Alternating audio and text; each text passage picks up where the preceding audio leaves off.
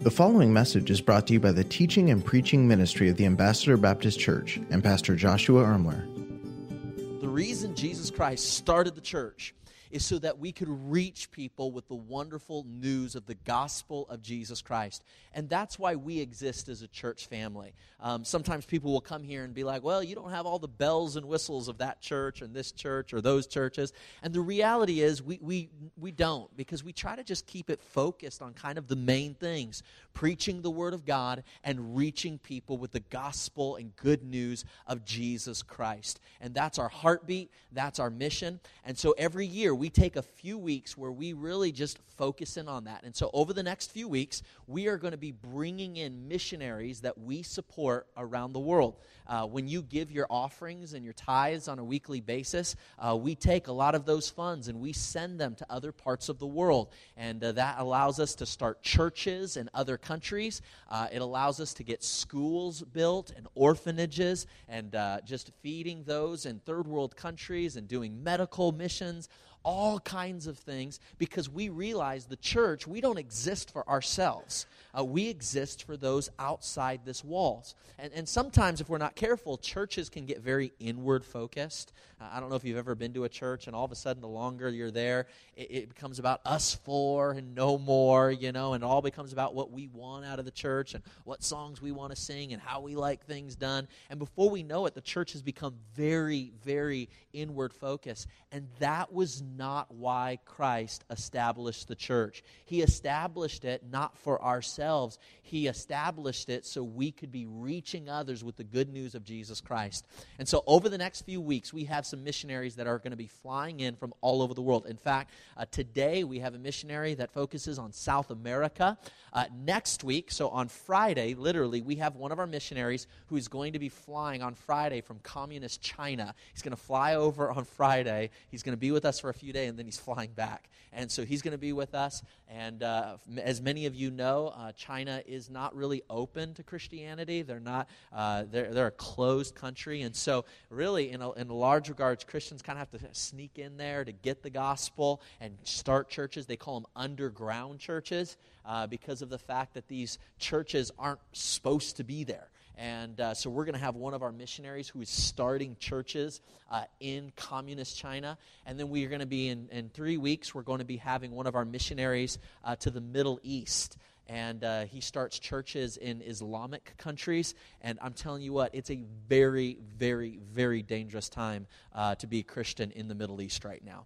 And there's just some incredibly horrible things, persecution that's taking place in those countries. And so that's where he feels like God's taken him to. And he's in there preaching the gospel, sharing the good news of Jesus Christ. And so these are some of the missionaries that we're going to have with us, sharing their stories, telling us about their passion, letting us know what they're doing. And I want you guys to be able to see where some of your funds are going to. And as we're supporting these missionaries and as we're sending them resources and support, we want to be accountable to you guys as to what's going on. And so we're excited about the upcoming weeks, but that is the focus. Well, I'm excited to announce the first missionary of our missions conference, and that is Jeff Bush. Jeff Bush has served for 10 years down in South America, where he's focused in Peru and then in Argentina. He'll tell us a little bit about that. But since being down there, they've been able to plant 5 churches. And I love missionaries that are just getting down there and getting it done. And so there's churches now in Argentina that they've been able to plant, that they've been able to start. They've also started a college down there to train up pastors, to train up Christian leaders who will then go out and plant churches as well and start schools and orphanages and those types of things. One of the other things that they've done, which is really exciting, is in a lot of those areas, people can't hear the message of Christ because of where they live remotely in villages. And so they actually started a radio station, and that allows the gospel, the good news, and preaching to get out to villages and areas where you can't even get vehicles to sometimes. And so they've started a radio station. He's an author. He also has been married and has 5 children that are there. And sometimes we don't think about this when it comes to missions, but their family goes with them, and their kids go with them. And, you think about just the fact of all of what we have as Americans and what we get to enjoy. And if in the middle of the night we need something, we can run over to Walmart or Target or whatever the case may be. And oftentimes for these missionaries, that's just not the case. They have literally given up everything because they believe in the message of the Word of God and the message of Jesus Christ. And these are some of our biggest heroes. We're so proud of them. I'm just in awe of the fact that there are folks that literally aren't just willing to, give a few dollars, but they're literally giving their entire lives for this thing. And we're going to have the honor and privilege of getting to meet them over the next few weeks. So I hope that you'll make it each and every week. I know it'll be an encouragement. I know it'll be a blessing. I've asked Jeff to come and just kind of get us started with this a little bit. Just kind of challenge us a little bit with what is missions, why do we need to be a part of it. And so without any further ado, Jeff, you come and preach to us the Word of God. Well, good morning to everyone. And what a privilege it is to get to be here. I would like to invite you to open your Bibles, if you would, to the book of Ecclesiastes, chapter number 5. Ecclesiastes, chapter number 5. Been looking forward to this moment to get to share with you, to get to know you. I am very grateful for this church and for God, how God is using it and what God is doing here. The book of Ecclesiastes, chapter number 5 in your Bible. Now, you know that the book of Ecclesiastes is written by Solomon. He was the human instrument that God used under his inspiration to write this book. And every book of the Bible, in one sense, has a theme throughout that book. Of course, the theme throughout the whole Bible is our Savior, Jesus Christ, right? We know that. But throughout this book, it's got a specific theme. So, in one way, Solomon, he's the son of this great David, the king of Israel. And David, through his ministry, through his life, through this kingdom, he has now taught his son Solomon, and now he's taken over the kingdom, and he's running forward. Now, Solomon wrote, throughout his lifetime, he wrote 3 different books. He wrote the book of Song of Solomon, he wrote the book of Proverbs, and then finally he wrote this book called Ecclesiastes. When he was a young man, in fact, if you were to take it and you were to look throughout his life, you'd see as a young man he wrote the book of Song of Solomon. And this is the book about love. The theme throughout that is love. And 8 chapters of, if you read it, just him saying, wow, you're so beautiful. And her saying, oh, but you're so handsome. And him saying, no, baby, you're hot. And she's saying, no, but you're muscular. And you're like, get over yourself. I don't need to know about all this. They're going back and forth throughout this book. A book of love. Well, he comes to the middle portion of his life. And this is when kingdom, boy, is just going well. He's the wisest king, he's the smartest, he's the richest, he's doing everything. Well, now he's left this book of love, and now he writes the book of Proverbs called the book of wisdom. And in the height of his wisdom, he writes all these 31 chapters. In fact, in 1 Kings chapter 4, it tells us that he wrote over 3,000 Proverbs in total. All these little pithy sayings that teach us and show us. He writes on every subject you can think of. He teaches us about wisdom, about discretion, about prudence, about justice and judgment, all these wonderful things. Well, then he goes towards the end of his life. So he's written all about love and Song of Solomon. Middle of his life, he writes about this wisdom in the book of Proverbs. And then he comes towards the end of his life, now really kind of reflecting on what all has happened throughout his life. He writes this book called Ecclesiastes, and the theme throughout this book is vanity. And he keeps saying over and over the saying, vanity of vanities, well, all is vanity. In other words, the word vanity simply means useless, worthless, empty. He's looked back over his life after having all the money and all the fame and all the friends and all the parties, everything they had. And he said, you know what? It just didn't fulfill me like I thought it was going to. Have you ever worked for anything or done anything and then you thought, just doesn't, give me that sense of fulfillment like I thought it was? Well, this was his whole life. And so he writes this book towards you and towards me to remind us that we may reflect and say, what is life all about? What are we really doing upon this earth? Are we floating through or what's going on? So he writes this book to teach us, to show us. We make our way to chapter number 5 in the heart of the book, Ecclesiastes chapter number 5, and look, if you would, verse number 15 and verse number 16. This is what he says. Solomon says, verse number 15, as he came forth of his mother's womb, naked shall he return to go as he came, and shall take nothing of his labor which he may carry away in his hand. What a weird way of putting a verse, right? He came into this world naked without anything, and that the Bible says that's the same way you're going to go. Now, he seems to be speaking in a very crude matter. In other words, he's saying, you know what, I can flower this baby all up, but I really don't care to. I just want you to see the heart of the matter. In fact, on the New Testament side, it repeats the same thing. The Apostle Paul says in 1 Timothy chapter 6, verse number 7, we brought nothing into this world, and it is certain that we'll carry nothing out.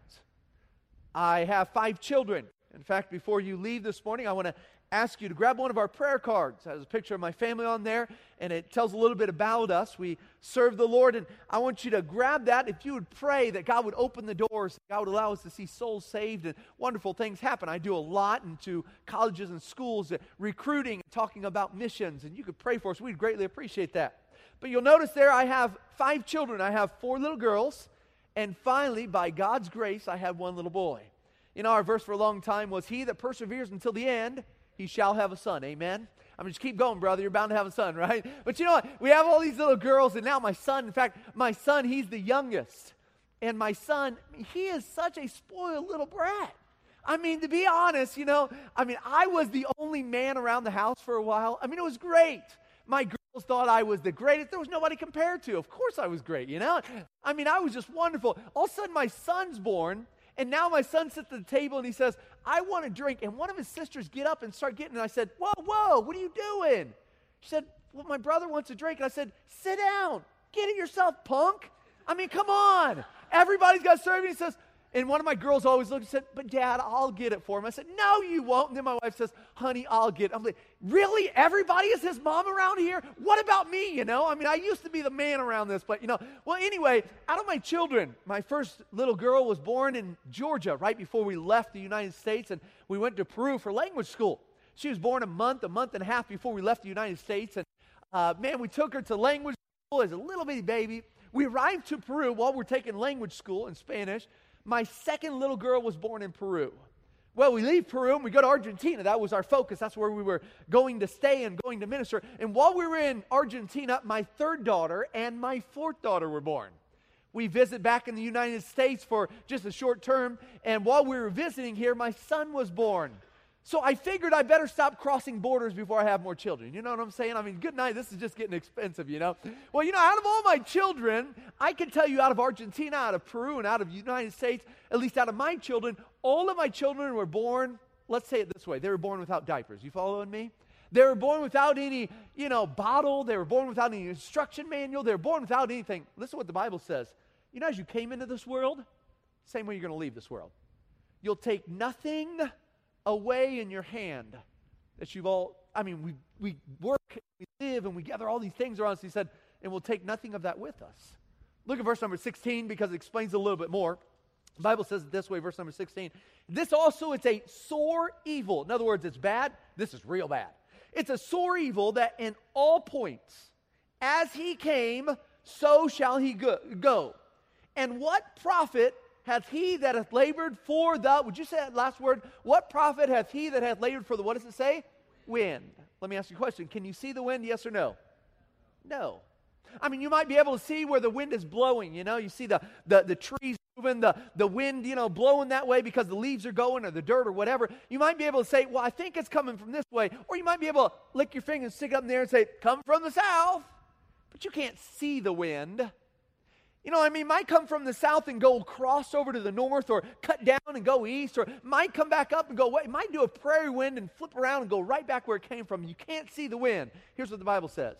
And after you live all of your life, everything that you've gathered around you, everything that you said, this makes me me because I've got all these properties, these things around me, material possessions, and my name and my fame, all this is who I am. And it said, at the end of life, what does it profit you? That all you've gathered is just like you gathered it for the wind. So let me ask you a question this morning. If all that we're working for and all that we're living for, if all we're doing is just going to go away, then what is life all about? What really lasts in life? And the reason that we need to know this question, even answer this question in our mind, is because if we're not careful, we'll run just like the people who do not know Jesus. We'll run after all these things in life and we'll never be satisfied. Lasts in life. Now, if you'd make your way, if you'd leave the book of Ecclesiastes and head backwards towards the beginning to the book of Psalms in chapter number 119. Psalms in chapter 119, the longest book in the Bible, Psalms. Now, this is the longest chapter in the Bible. This was written by the father of Solomon, the one who was now writing this book saying, you know what, all this life, it just doesn't add up. It doesn't fulfill me. It doesn't give me joy. And so now his dad's going to speak. And we're going to find out from his dad what really lasts in life. And I want to pose this question to you, and I want you to think about it this morning. What really does last in life? And it's so important to grasp because if we know, then as a child of God, we can start running after it. We can look at it. We can give our love and our dreams and all about it. But if we do not know what lasts forever, then we're going to kind of become confused. We're going to go in circles, and we're just going to sit around and just wait until the Lord takes us home. But we must figure out what really does last forever. Now, before we go to that, what lasts forever, let me ask you this morning. Let's talk about what doesn't last forever. Let me ask you. Do cars last forever, yes or no? No. I mean, good night, You're sitting at the stoplight and somebody bumps you at the back and you're like, seriously, dude? Can you get off your phone and quit hitting me, And boy, these cars break, and problems happen, and all of a sudden the transmission, you got to change it, and they say, it's going to cost you more than your car's actually worth. And you're like, just get rid of the piece of junk, Cars just don't last. Houses, do they last forever, yes or no? No. They're beautiful, they're wonderful, but you got to paint them, you got to fix them up, you got to do things that just don't last. How about money? Does it last forever, yes or no? No. It's wonderful when you have money, but, it just kind of goes away. In fact, the book of Proverbs in chapter number 23 is my favorite. The book of Proverbs, in chapter number 23, it says in verse number 5, wilt thou put thine eyes upon that which is not? For riches certainly make themselves wings, and they fly away as an eagle toward heaven. When I was down in Argentina, I remember many times the first of the month, I would get my money, I'd pull my money out, I'd go to an ATM machine, I had the bank in the and I'd go to the ATM machine, I'd pull the money out for the entire month, and I would look at my wife, I'd say, baby, this is going to be a good month, man. We've got more sport, this is going to be great, it's going to be wonderful, man, I've got all these plans that I'm going to do, and all of a sudden, it seems like all the bills are a little bit more that month. And then my wife says, honey, kids are going back to school, they need extra shoes this month. And I'm like, let them go without shoes. They'll be okay, Tom Sawyer did it, for crying out loud, Huckleberry Finn, why do they need shoes, And you're like, good night. And all of a sudden, it's like, you have all this money, and it all of a sudden starts to fly away as an eagle toward heaven. You say, come back, my love. Where are you going? Money's gone, man. It just doesn't last. We could say the same thing about sports. We could say the same thing about maybe style or fads or places or geography, whatever. It doesn't stay the same. So what lasts forever? This King Solomon, who had all the money in the world, he looks to you and to me, and he's had it all, and he's had every experience you can imagine, every delight that you can imagine, and he said it doesn't last. So we put our focus this morning on what truly does last, so that we can figure it out, not just to know with the head knowledge, but that we can grab a hold of it, put it in our heart, and we can begin to run after it with all of our heart. So what lasts forever? Open your Bible to the book of Psalms 119, and let's read, if we could, verse number 89. I want you to see this, Psalms 119, verse number 89. The Bible says this, forever, O Lord, thy word. It is settled, where does the Bible say it's settled where? In heaven. Now, why does it say heaven? Because on earth everything changes. In heaven nothing changes, amen? It's always the same. It's always what's there.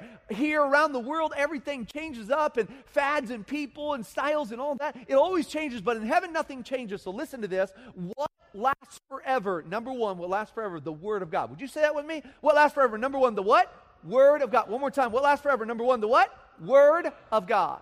The Word of God, that's what lives and abides forever. That is God's Word. That is God's instruction manual to you and to me. Let's be honest. How can I know how to be a good dad? Well, the Word of God will teach you. How can I know how to be a good husband? The Word of God will teach you. How can you know how to live life? The Word of God will teach you. How can you know what to do? The Word of God, that is a lamp unto our feet and a light unto our path. The Word of God is everything to us. And God has so many lessons for us. Right here, what lasts forever? The Word of God. My family and I, when we arrived over into Argentina, South America, everything was different. It was a different culture, it was a different language. It was Spanish, culture was different, people were different, things were different, styles were, everything was so different for us. In fact, when we arrived down there, Argentina is known as kind of like the beef capital of the world. There's more, they consume almost twice the amount of beef that they do in the United States. How many of you like good steaks? Would you raise your hand? Amen. Praise the Lord for those cows that walk around and give us our meat. Amen. You know what? I love good steak. And if you're a vegan, I apologize. I still love steak. But you know what? I mean, good steak, man, they're great, you know. And man, I used to walk in there, and I remember when we got down there, I would walk into a restaurant, and I would say, I want to get, you know, what's your special here? And they'd say, well, steak. Everybody eats steak around there. You could buy a steak in Argentina probably about that thick. I mean, they were good size. Big steak. I mean, they weren't like a photocopy of a steak. They were real steak. A big old juicy steak. Man, they would cut it through the middle. They would butterfly it, open it all up. You could buy a big steak, a big plate, steak and mashed potatoes for about $3 to $4. I thought God has confirmed his call on my life. Amen? I thought, I am going to die in this place, you know. My wife would say, honey, what do you want to eat today? I'm like, seriously, that's a question? Let's go get a steak, amen? I mean, this is awesome. I love steak. Man, it was wonderful. I love, you know, so culture was different, food was different, people were different, language, everything was totally different in Argentina. I remember when we started our first church there. We hung the sign out there, passed out all these invitations. Iglesia Bautista El Faro. We're going to start our first church, Lighthouse Baptist Church, man. We went out and invited people. I remember getting up there very first. Man, I led the singing, which was not a good thing. I did the praying. I did the announcements. I did everything. Man, I mean, I led the whole service. And I remember thinking, Lord, you got to help me. In fact, I remember the first service when there was a man in the back, and I looked back. His name was Hugo. I mean, we had been months in, and I looked back and I said, Hugo, would you lead us in prayer? He started praying. I thought, praise God, we're a real church. We got a man who can pray in this place, amen. Man, I was so pumped up. I'm like, we're arriving. We're getting to be a real church. Man, I was so excited. But you know, I remember those first days, I didn't know what exactly to do. I was nervous, I was scared, but I remember standing up there and I would open the Bible, I would preach, and little by little, people began to get saved. Things began to happen. People began to leave their habits and their wicked lifestyles. They began to serve God. Do you know why, dear friend? Because the Word of God changed their lives. You know, the Word of God is so powerful. It can move in us. It can change us. And it wants to. God wants to change us. It's what lasts forever. You know, everything was different over there, but the cultural bounds, this book right here crossed all the bounds. It doesn't matter the style, doesn't matter the age, doesn't matter the ethnicity or the language. This book right here, it crosses all the barriers. The Word of God, it lasts forever. Isaiah chapter 40, verse number 8 says, the grass it withereth, the flower it fadeth, but the Word of our God shall abide forever. The 1 Peter chapter 1, verse number 23, 24, 25, it says, we're not saved by corruptible seed, but by incorruptible, by the Word of God, which liveth and abideth forever. All things change, dear friend, but you know what does not change? The Word of God, it stands forever. When I was growing up, I went to church. My parents made me go to church. I grew up in a Christian home. My dad was saved right before I was born. And so my parents were saved, and I grew up in a Christian home. Very thankful for it, very thankful for the influence. But you know, I remember going to church, and I did not want to go to church. I had a very negative, a bad attitude about going to church. And I remember my dad would say, we're going to church. I'd say, Dad, I don't want to go to church. He said, we're going to church. I said, Dad, come on. He said, we don't have to go to church every once in a while. And I was like, yeah, not going to church. And my dad said, we don't have to go. We get to go to church. I'm like, ha ha, funny, not. You know, I mean, I hated that, man. It drove me nuts. In fact, my dad would grab me a hold of the ears, and he would say, son, we're going to church. And he would drag me. He pulled me back there. You see, you thought these big Dumbo ears were made by God? No, my dad made these babies, you know? I mean, man, he would drag me. Come on, son, we're going to church. Man, I hated go. I didn't want to listen. Well, I was during that time, and I made it to high school. Man, I was rebellious. I didn't care. And I thought, you know, phooey on all this stuff. In fact, I went through several grades several times in grade school. In fact, I remember I didn't pay attention. I wouldn't do homework. My dad said, you got to do homework, son. I'm like, no, I don't. I mean, they'll let me through. Well, about after the third time in the fourth grade, I realized I better start doing my homework. You know, this isn't going to work out for me in life. Well, you know, I mean, I kept going over and over, and I remember they said, you know what, you need to do a book report. And I said, what in the world's a book report? And they said, that's where you read a book and you do a summary on it. I thought, what a loser of a life. Why would I do that? I mean, can't you go outside and play or shoot something or do something, you know, worthy of your time instead of, you know, reading a whole book? And they'd say, well, you go into the library and you get all these books. And I remember walking in there. There's books everywhere. And I was like, oh, Lord, what do I do? I'm burning the whole place. You know, I'm like, man, look at all these books. So I remember I pulled the book off the shelf, and as I pulled the book off the shelf, I flipped it over, and I'm like, you got to be kidding. I'm reading that thing? I pulled it off the shelf, and I looked at the back of the book, and lo and behold, by God's good mercy, the author had already written the book report for me on the back. I thought, God bless your little soul, buddy. I changed a couple words, signed my name, said, there's my book report. Man, I was a happy camper. I made it through school all doing that stuff. And you know what? I shouldn't have done, but I remember one Sunday, went over to Grandma's house to have lunch. I'm in high school now, and I'd made my way just, kind of doing my own thing.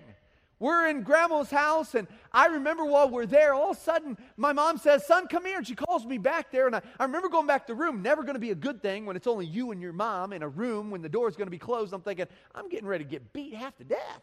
And so my mom looks and said, son, you're having a hard time reading. Really? She said, yeah, I want you to start reading. I'm like, okay. So she gets a Bible, and she opens it up, and she says, start reading.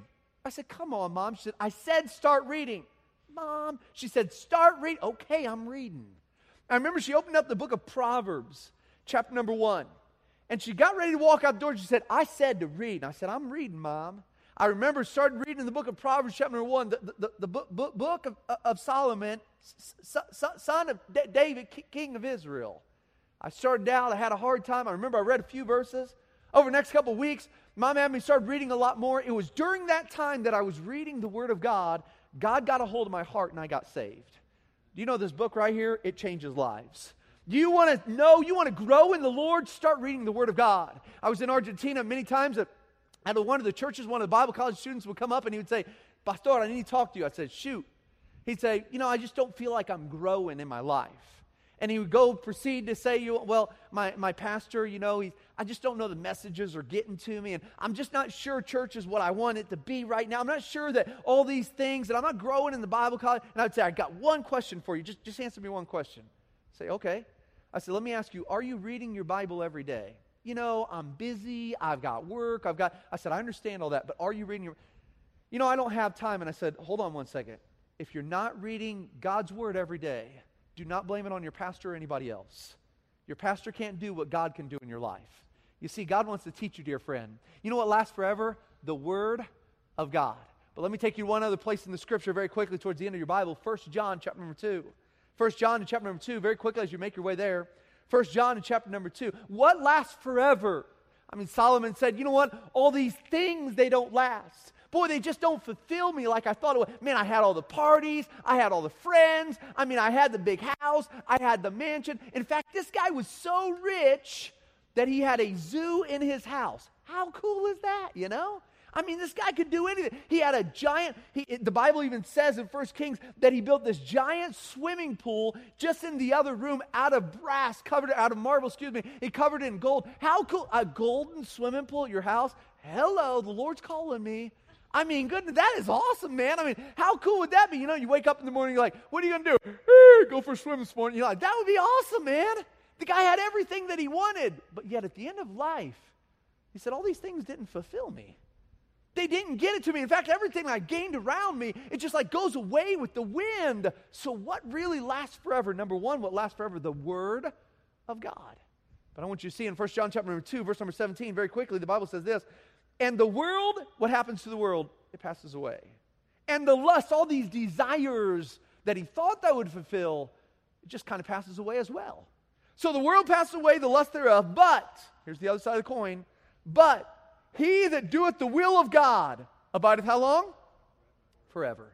The will of God, what does that mean? Well, let's not make it some mystical or magical thing that only a few people can know. Listen, the will of God simply means serving God with your life. Listen, dear friends, the Bible says, you know what lasts forever? Number one, the Word of God. But what lasts forever? Not only the Word of God, the will of God. Giving your life to God, selling out for God, serving God with your life, it gives you a fulfillment that nothing else can. I used to tell the young men in Argentina that were training to be pastors, you know what real fun is? When you wake up the next morning and you do not regret what you did the night before. That's called fun. I've been on the other side. It's not. Listen, dear friend, you know what the Bible says? When you do the will of God, when you serve God with your life, you have nothing to be ashamed of, nothing to regret. You go out and you say, praise God, I did something worthy with my life. Everything else will pass away. Everything else will go away. But serving God, what does it mean that it'll abide forever? It'll last forever. You see, all the rock stars, man, they just go off the scene and somebody comes on and they sing a lot better. All the actors, boy, they're the best, and man, there's nobody like him or nobody like her, and all of a sudden here comes somebody on the scene that's much better. All the sports star, man, I mean, he jumps higher and faster and does better, but now all of a sudden here comes on the scene someone who's much better at them. And everybody is replaced. But listen, when you serve God with your life, it's something that goes on forever and ever. We invested our lives in the work of God, and it goes on forever and ever. Listen, dear friend, the world is all lost, and the world is going the way. Listen, what God's children need is to begin to get involved in the work of God. You see, God didn't save us. Please follow me. Please understand me. I don't want to offend anybody, dear friends, but God didn't save any of us to simply sit on a chair. God saved us to serve Him with our lives. They say statistically that most churches, 80% of the work is done by 20% of the people. What if we were to flip that around and almost all of us were involved in the work of God? Could you imagine how people can hear if all of us began to invite people to church? Could you imagine what could happen if all of us were witnessing, if all of us were giving, if all of us were reading God's Word, if all of us were involved in discipleship, if all of us were serving God? Boy, great things would happen in the work of God. You see, what life is all about is serving God with your life. Saying, He is the center of my life. No turning back, no turning back. I've decided to follow Him. Man, I don't care about anything. The Word of God lasts forever, and the will of God. He that doeth the will of God. We have young men that were in Argentina that are now serving God behind pulpits. They're preaching, and they're in ministry in different areas. And boy, they're doing great. This one young man, his name is Mauricio, and I remember he just started growing by leaps and bounds. Man, I mean, things were happening in his life. I remember he came and he asked for discipleship. Man, he started growing. Man, he just started growing by leaps and bounds, and he was growing really fast. All of a sudden, he works in the jail system as a professional dentist. He comes to me and he said, Pastor, all these men have been led to the Lord. I said, praise the Lord. He comes back another week. Pastor, these men are being led to the Lord. I said, praise the Lord. Man, he just keeps coming back. I thought, are they really getting saved? Before too long, he gets me permission, gets the paperwork, and I'm able to go to the jail system with him. And he said, you can preach. I'm going to take you in there, and I'll get all the paperwork. So we did, and I remember walking through there, and I remember walking through all these different gates. All the men are standing there, big guards. All of them had machine guns. In fact, in Argentina, the jail system was a lot different. These guys had big old machine guns, and I thought they had their finger on the trigger. I thought, if they sneeze, we're all going to die. Achoo! You know, I mean, like, who gave them a machine gun? You know, they didn't even know how to use the thing. But, I remember walking through there one gate, and they'd say, what are you here for? I'd show them my credentials, and what are you here for? I'd show them my credentials. We'd go after one and through another gate, and finally we get all the way in. And I remember these guys said, you must be Pastor. I looked around, I thought, do I know you? He said, yeah, Mauricio led me to the Lord. I said, well, that's great. Another guy told me, after a couple of guys, I thought, are these guys really getting saved? I mean, I'm a little bit skeptical here. I want to see if this is really happening. So I remember asking one of the guys, I said, come here. I said, tell me, you said you got saved? Yeah, Mauricio led me to the Lord. You know him. Yeah, I do. He goes to your church? Yeah, I know who he is. And they said, well, what happens is that at night, when any of us that are here in the jail, whenever we have a toothache and it's really bad, if it's in the middle of the night, we'll call one of the guards. The guard comes over and he takes us out, and all of a sudden he'll take us down there to this big room, and we'll go in this room. It's got a chair, and we sit in this chair, and all of a sudden Mauricio, the dentist, walks in there. I said, okay. He said, we walks in there, and we sit in the chair, and he pushes the chair all the way back, and he turns on this big old light, and he says, open your mouth. And we open our mouth, and all of a sudden he gets these knives and sharp instruments, and he puts it in our mouth, and when he does, he says, if you died today, do you know where you're going to go? He said, man, we're all scared. Everybody gets saved in this jail. You got to do what you got to do, right? Be creative. But listen, the honest truth is, Mauricio got on fire for God. And buddy, he got in charge of a class, and he started teaching everybody how to witness to other people, and people started leaving. Listen, wonderful things began to happen because this young man said, you know what my life is all about? Serving God with my life. Listen, dear friend, God wants to use your life. God's not going to twist your arm. God didn't make you a robot. Sunday morning, must go to church. You don't have to come to church. You don't have to serve God. You don't have to get involved. But listen, the greatest thing in the world is if you do get involved in the work of God. You see, the question is not, is God going to do a work at Ambassador Baptist Church? The question is, will you have a part in the work that God's going to do? And see, God wants to use your life. God wants to do something amazing. My wife and I, we got married right after college, and in fact, my father-in-law had a rule that I had to wait to graduate to get married. Now, I cheated my way through school. Now I made it to college, and I'm thinking, I'll never get out of this place. And so I thought, I don't know how many people I'm going to have to shoot, knock off, so I can get out of this place, because I was born to get married, for crying out loud, And so I thought, I'm getting out. So we took these summer classes, the winter classes, and man, we were able to make it out. And I'm a very patient man, so I waited almost a whole week and a half. I graduated and I got married, praise the Lord. Well, I got married and we started traveling. I remember my wife, I had this little bitty car. In fact, it was so small that I could reach the door on the other side. My wife couldn't get away from me if she wanted to. It was a great car. Man, we're driving around everywhere. My wife would sit down and she would read missionary biographies to me. Man, I would dream, God, this is what I want to do. I want to live for you. I want to serve you. I remember reading the biography of one young man by the name of Charles T. Studd. His parents had went over to India. They'd made millions, their fortune. They'd come back over to England, Scotland area, and they were just settling down with the 3 boys just to live life. Well, they came through, and finally he gets saved, and he gets a burden for his 3 boys. He begins to pray for them. God, would you please save my boys? Would you please use them? Finally, there comes a time that they're young men, and now Charles, he's a young man. He's really good in sports. In fact, he's one of the best sports players they had all over there in the UK. And by the time he's 15, 16, he's a household name. Everybody knew who Charles Studd was. Son of a millionaire, great cricket player. In fact, he gets 17, he becomes the captain of all these. Man, he's just great. He's doing awesome. Before too long, he hears the preaching, and he gives his life with 6 young men. And he becomes one of the 7 young men that give their lives, and they go over to China to serve God. They're over in China and receives a large portion of his inheritance when he's 18. He gives it all away. George Mueller, Hudson Taylor, D.L. Moody, some of the men that were contemporaries at that time, he gives all his money away. He reserves when he's 25, he's going to get all the rest. And he said, I'm going to give all this money away, and I'm going to save it for those who are, those who are still in need, but I still want to reserve a part for when I get married. So he saves this portion, and he finally meets the girl. He gets married. He goes right up to the front. He grabs a hold of her hand. He looks at her, and he's getting ready to get married. And he said, I want to tell you something. I've given all my money away, but I've reserved just a small portion for you so that we could start off, we could buy a house, we could do all that we want. We could just have it. This is for you, the woman that I love. And she looks at him, and she says, Charlie, that's what she called him. Charlie? What did God say to the rich young ruler? He said, well, sell all and follow me? She said, I think you know what we need to do. He gives away the rest of his money, and they start out with absolutely nothing. They travel over to the continent of Africa. They travel over to India and Asia. They travel over to China. They give all their lives and serve years and years serving God, telling people about Jesus. They come to the very end of their life. They pick up his journal. They're flipping through there, this man, great man of God, how he served God. As they flip through, they find this saying, and this is what it said. If Jesus Christ be God, and he died for me, then no sacrifice that I can ever give. Now remember, he's the son of a millionaire. He's famous. He's good. He's got talent. He had everything. He could have did anything he wanted with his life. But he said, if Jesus Christ be God, and he died for me, then no sacrifice that I could ever give could ever be compared to what he did for me on the cross. Can I tell you this morning? Listen, dear friend. Jesus Christ is God. He did die for you. And sometimes we think, well, if I give a little bit of offering or if I'm there at the church, that's just enough, God. Count it off, checklist for my good works this week. And God said, no. I don't want one day of the week. I don't want a little bit in an offering plate. I want all of your life to be served for me. Dear friend, I ask you, if we're not careful, we'll run after what all the world runs after, the people that don't know Jesus. But this morning, I bring you back to a thought that you know oh so well. What really lasts forever? According to the Bible, the Word of God and the will of God.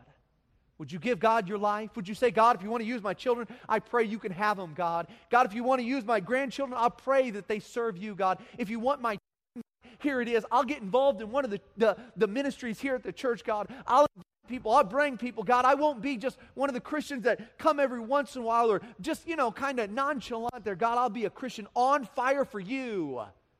What lasts forever? The Word of God, the will of God. Will you get involved in the work of God, dear friend? Will you jump all the way in and say, God, whatever it is, here's my life? That same young man by the name of C.T. Studd who gave his life to God, at the very end of life, this is what he said. There's only one life. Soon it'll pass. And only what's done for Christ will last. See, all the things in the world, you can't take them with you. What does last forever is the Word of God, the will of God. Will we give God our lives? Thank you for listening to this message brought to you by the teaching and preaching ministry of the Ambassador Baptist Church. If this message was a blessing to you, please consider leaving us a review or sharing the message on social media. Thanks once again for tuning in.